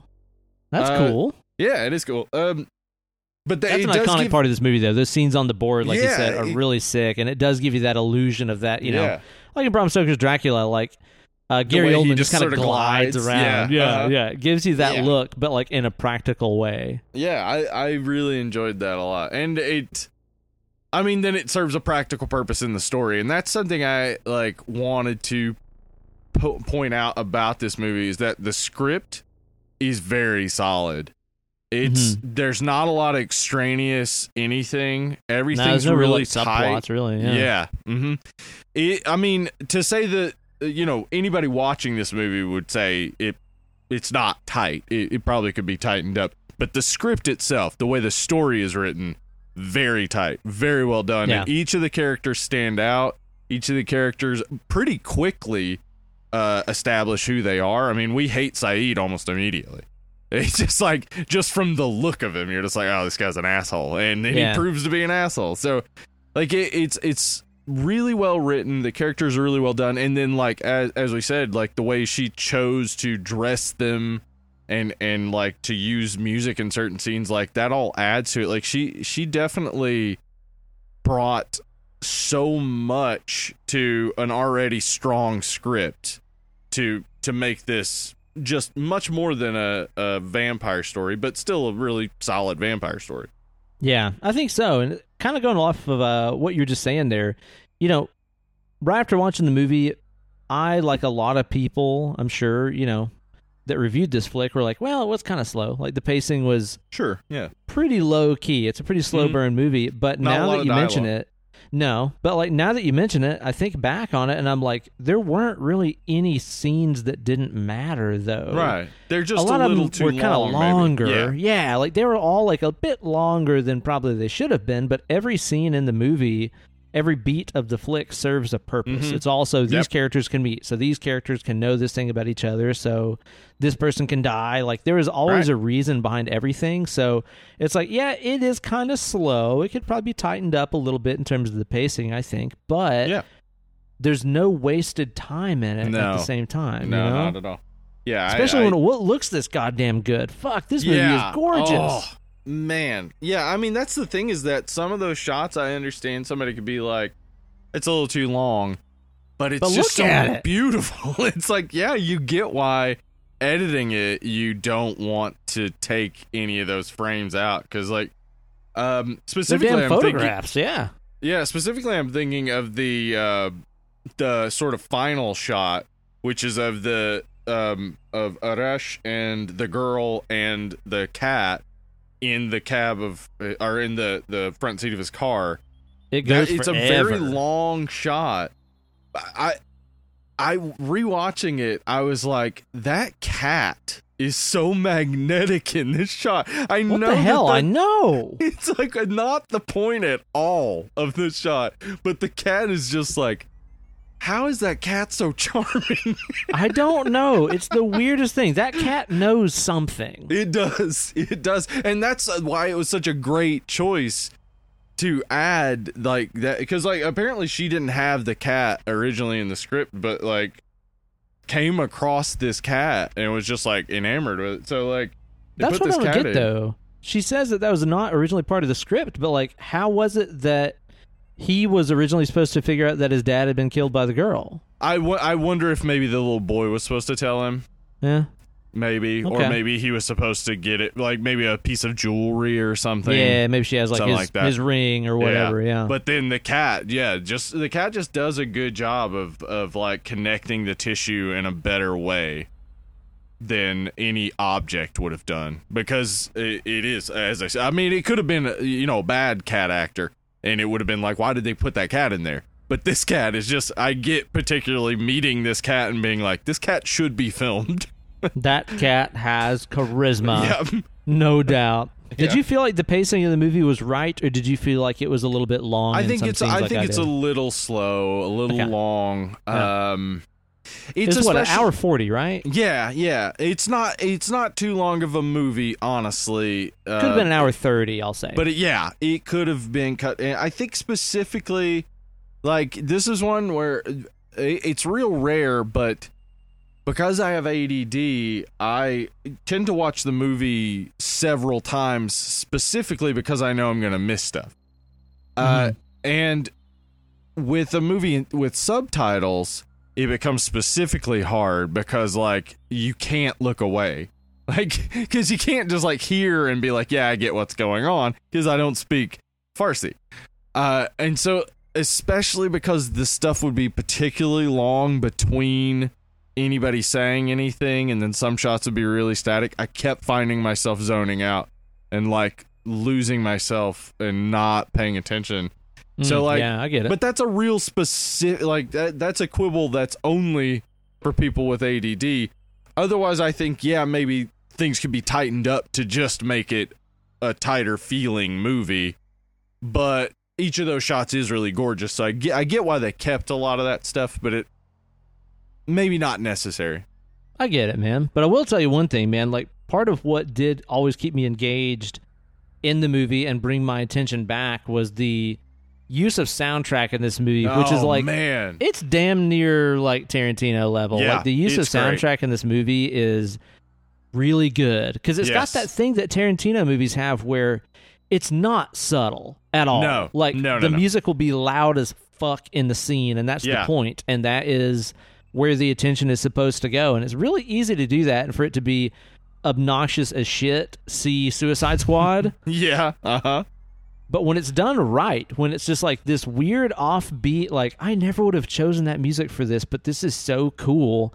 Yeah. It really adds so much to a flick. And I do think this movie does that extremely fucking well. And it does Yeah. it without using, like, songs you know. Like, there's Well, not a damn, White Stripes song in here. There's not a Rolling Stones song in here. It's all stuff that you've probably never heard. But it is not overly unique Middle Eastern music. What she did is bring some stuff she grew up with and knew to an audience that, in a way that they could receive it. Like, a lot of times Middle Eastern music is used in movies to indicate evil or to indicate very true. something bad is coming.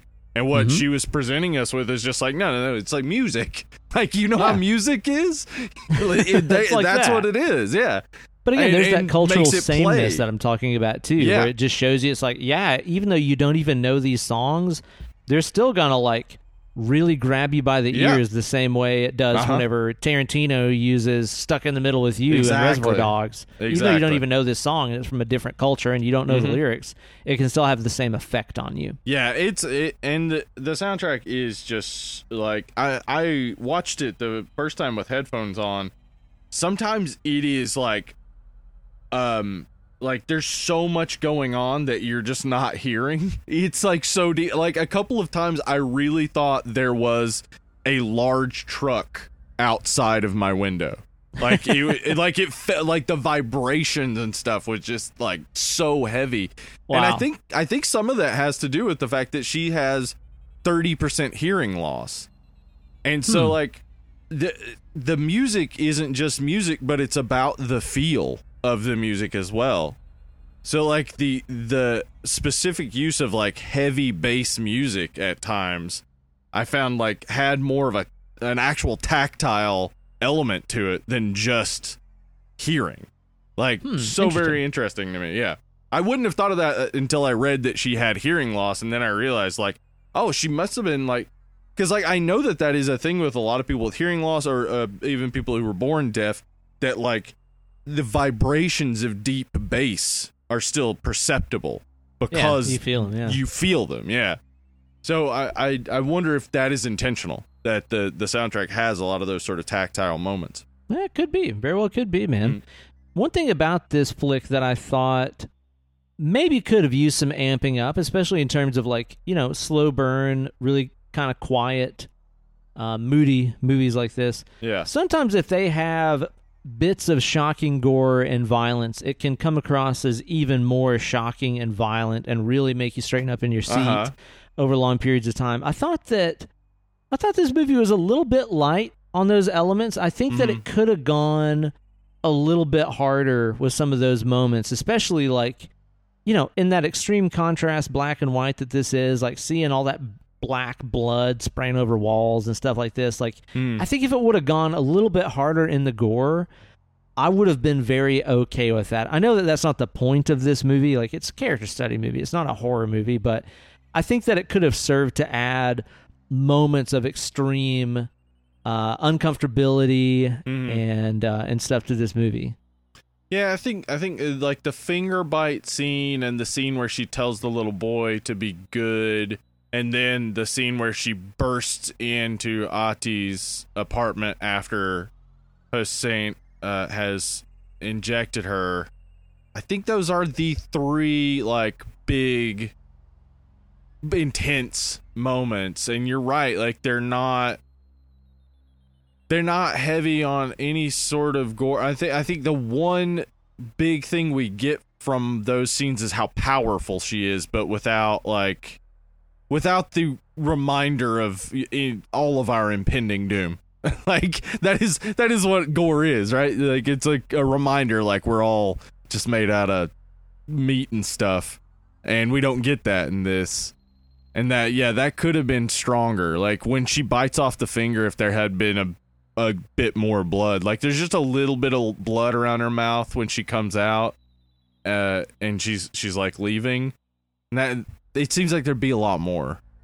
I think so. Like, and I think that would have been okay. I think it would have been cool to show that kind of extreme violence in this setting. And I mean, especially with her, she's so beautiful. Yeah, she's really it would have been awesome to have that contrast of her doing extremely brutal, violent things and being fucking covered in blood and stuff.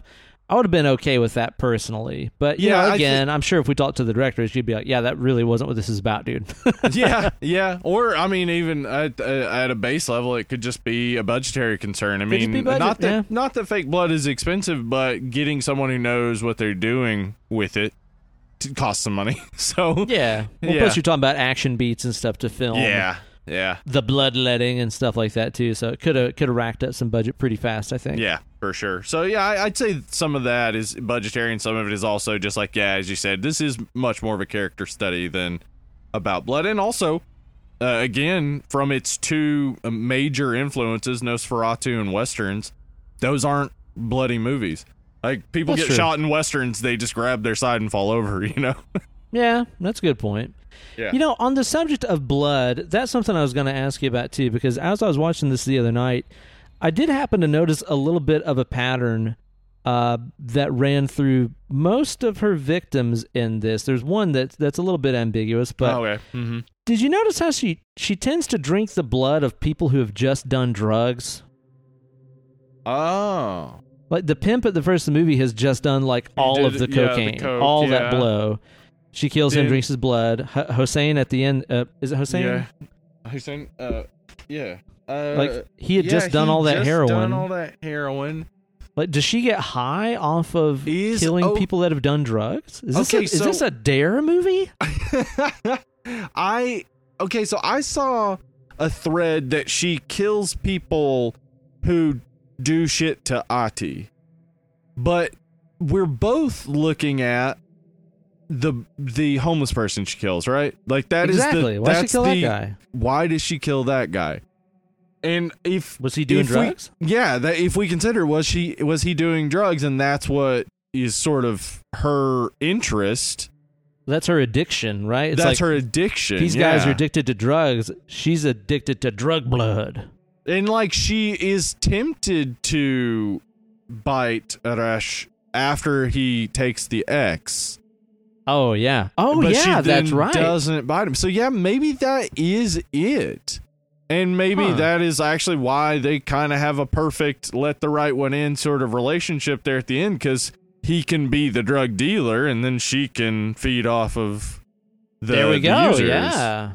Huh. I didn't does really kind of see come that full circle, until you doesn't just it? said that. Yeah. Yeah, I think that might be it. I mean, I think she is specifically protecting Ati when she attacks Saeed and Hossein, but when she attacks the homeless guy, that has... I mean, I think she does that right after not biting Arash, but I think you're right that she goes after people who are on drugs. So there's some sort of addiction there. Yeah, which kind of makes this movie about addiction in a lot of ways, which is something that's explored in vampire movies sometimes. Specifically in another vampire western, Near Dark. Exactly right. That's exactly where I was going with it. Another that vampire movie, western directed by a woman. Wow. Yeah, it is actually. Interesting how that kind of spills over into this, isn't it? Yeah, because that movie is all about vampires, but it's like, well, it could just be about heroin addicts, too. Yeah. And that Near Dark, I can see where you would get the idea for Bad City from Near Dark, because they go in that bar and slaughter those people, and it's basically just like, okay. And next day. And throw them out in the dead pit, just like you do in Bad City. The dead pit, yeah. Bad City has a dead pit. They have a dead pit. And that's something I want everybody, like, just realize this is not some sort of depiction of Iran. They don't have dead pits. It's supposed to illustrate to us how Bad City is, that they have so many drug overdoses and violent deaths that they just throw them in a pit. That is not something common in Iran. I'll tell you what, though. Do you think that Jeffrey Dahmer would have as much fun in a dead pit as we did in a ball pit as children at McDonald's? I'm just saying. Imagine a Dahmer just filled with glee, just swimming up and in and out of those bodies. He goes out and throws an eyeball at somebody. Then he ducks back under the swell of bodies. Now you got to come find me. You're it. I'm Dahmer. Mommy, do you have my sippy cup of vodka? Yeah. Oh man, that's the all the fun Dahmer. times at the play cup full. At the play pit at McDahmer's. McDahmer's. The McRib really takes on a different meaning at McDahmer's. It really does. McDahmer's, dude. Why have we never fucking figured this out? This is a trademark amazing. Dad and Lovely moment right here. McDahmer's. Holy shit. The guy taking your order is a sex zombie. Yeah, obviously. Welcome to McDonald's.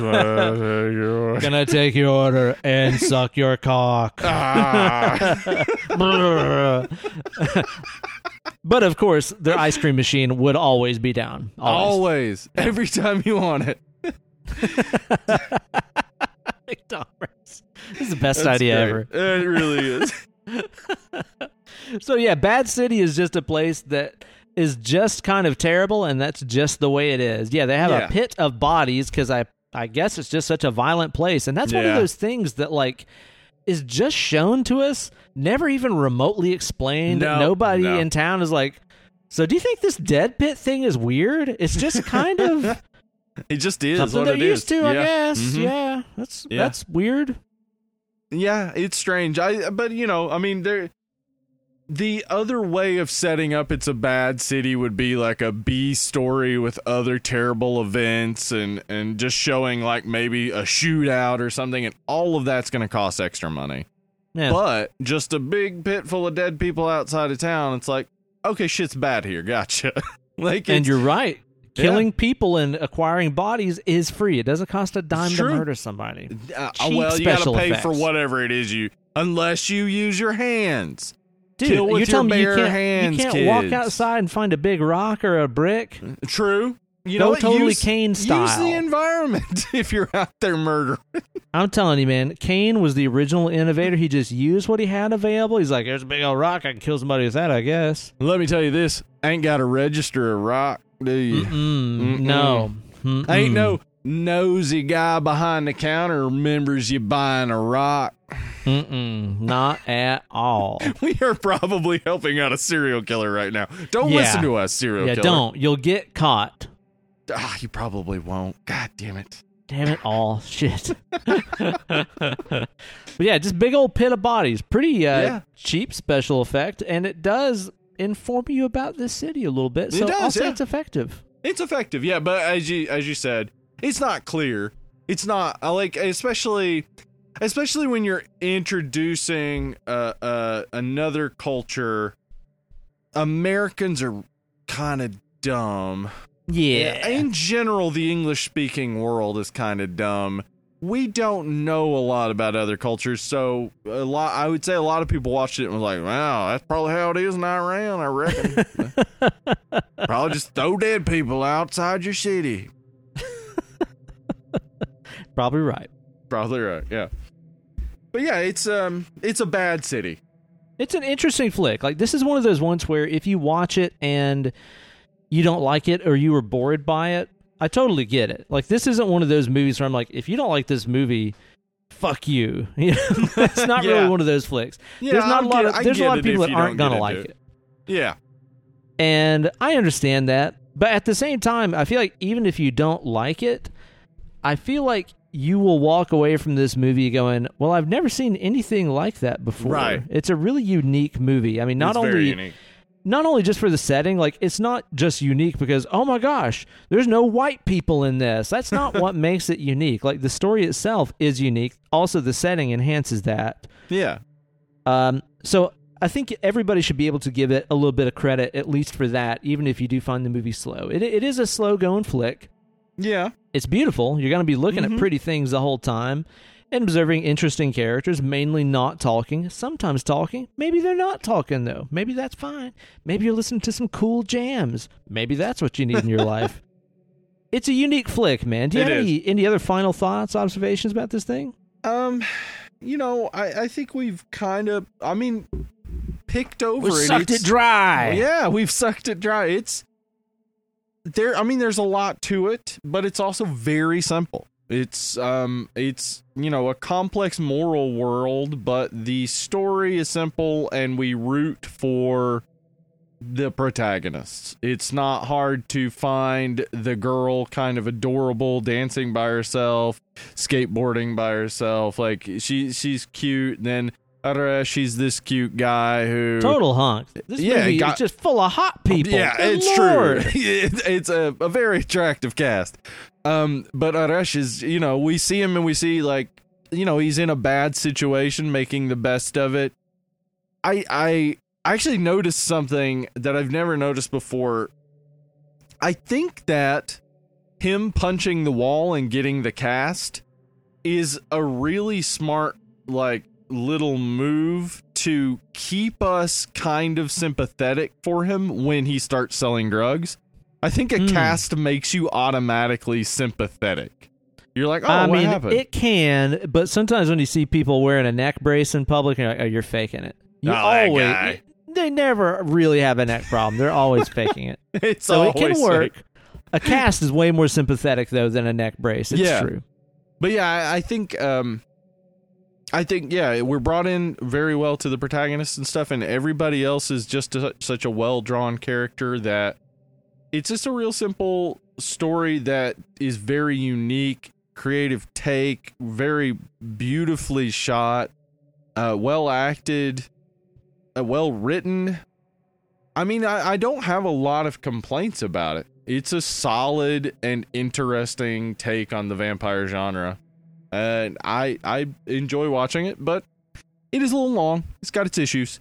I think for me, this is, I don't know. I'm bouncing around between like an 8 and a 7.5. I'm going to go for the higher 8.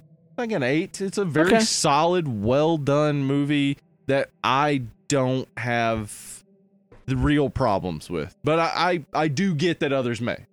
I get it, man. I get it. And I just do appreciate that. Here we are, well, when this came out anyway, which is just a few years ago, but like here we are on this side of the fucking millennium, and we're still like, oh, actually, that's a new setting a vampire hasn't been in yet. Like, vampire movies are kind of the original stuff of the horror monster movie in a lot of ways. Yeah. I mean, go back to Nosferatu and shit like that. Like, we've had vampire movies as long as we've had movies, y'all. Yeah. And the fact that somebody was able to come around and be like, I don't know, here's something you've not seen with a vampire before. Yeah. Fuck. That's awesome. I can't really think of anything off the top of my head. I'm like, oh, a vampire that's a rock star.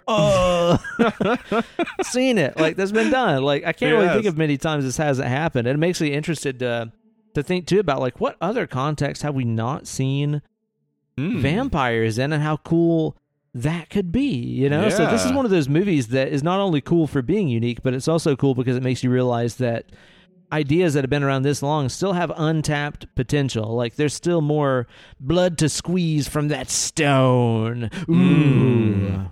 And so vampires love blood. So if they could get it from stones, they'll get it. They're going to get that blood. That's right. Yeah, I think it's cool. I do think that, like I said, some of the shots and scenes linger a bit long. They're always there for a reason, but they overstay a little bit, I think. And I do think I would have liked to have seen some more juice. I think a little bit more brutality is part of what makes, like, let's say, Let the Right One In, which I think this movie shares some similarities to. Sure. Makes that movie so effective is because, you have the central character, vampire, in that movie who is sweet and lonely and innocent, and you can't help but care about him.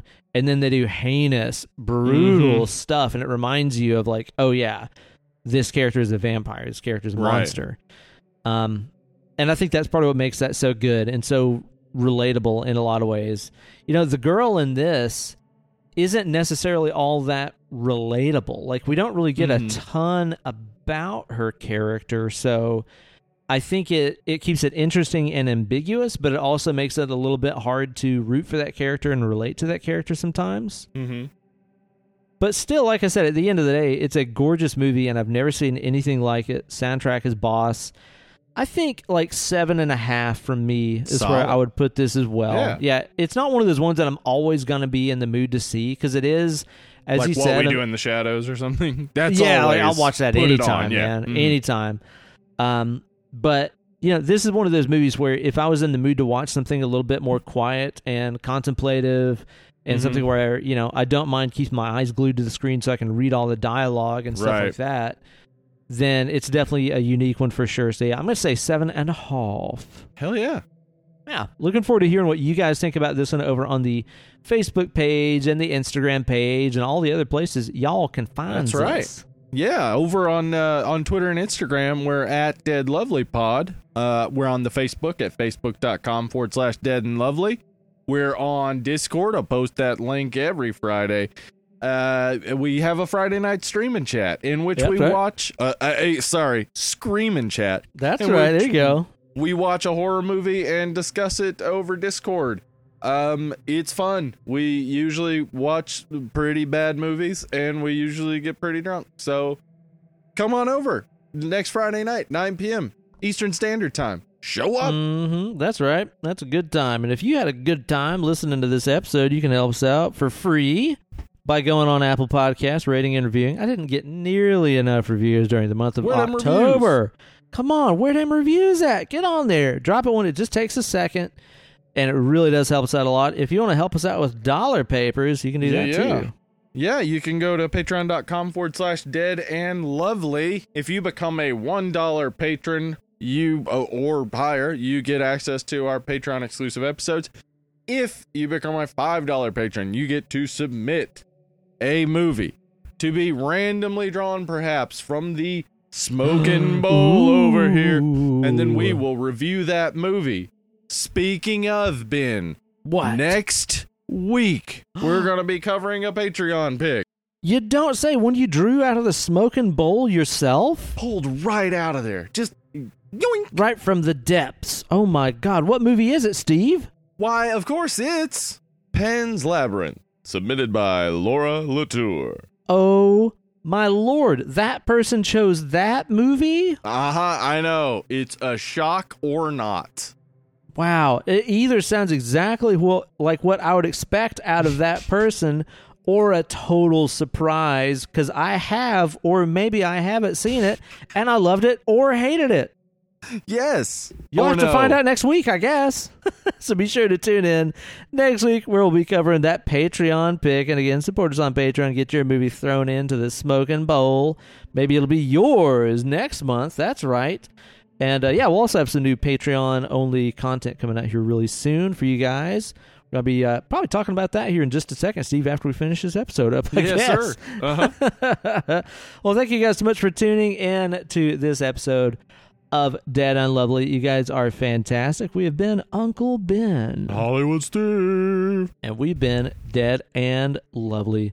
We'll catch you guys on the flippy side. Bye. Bye.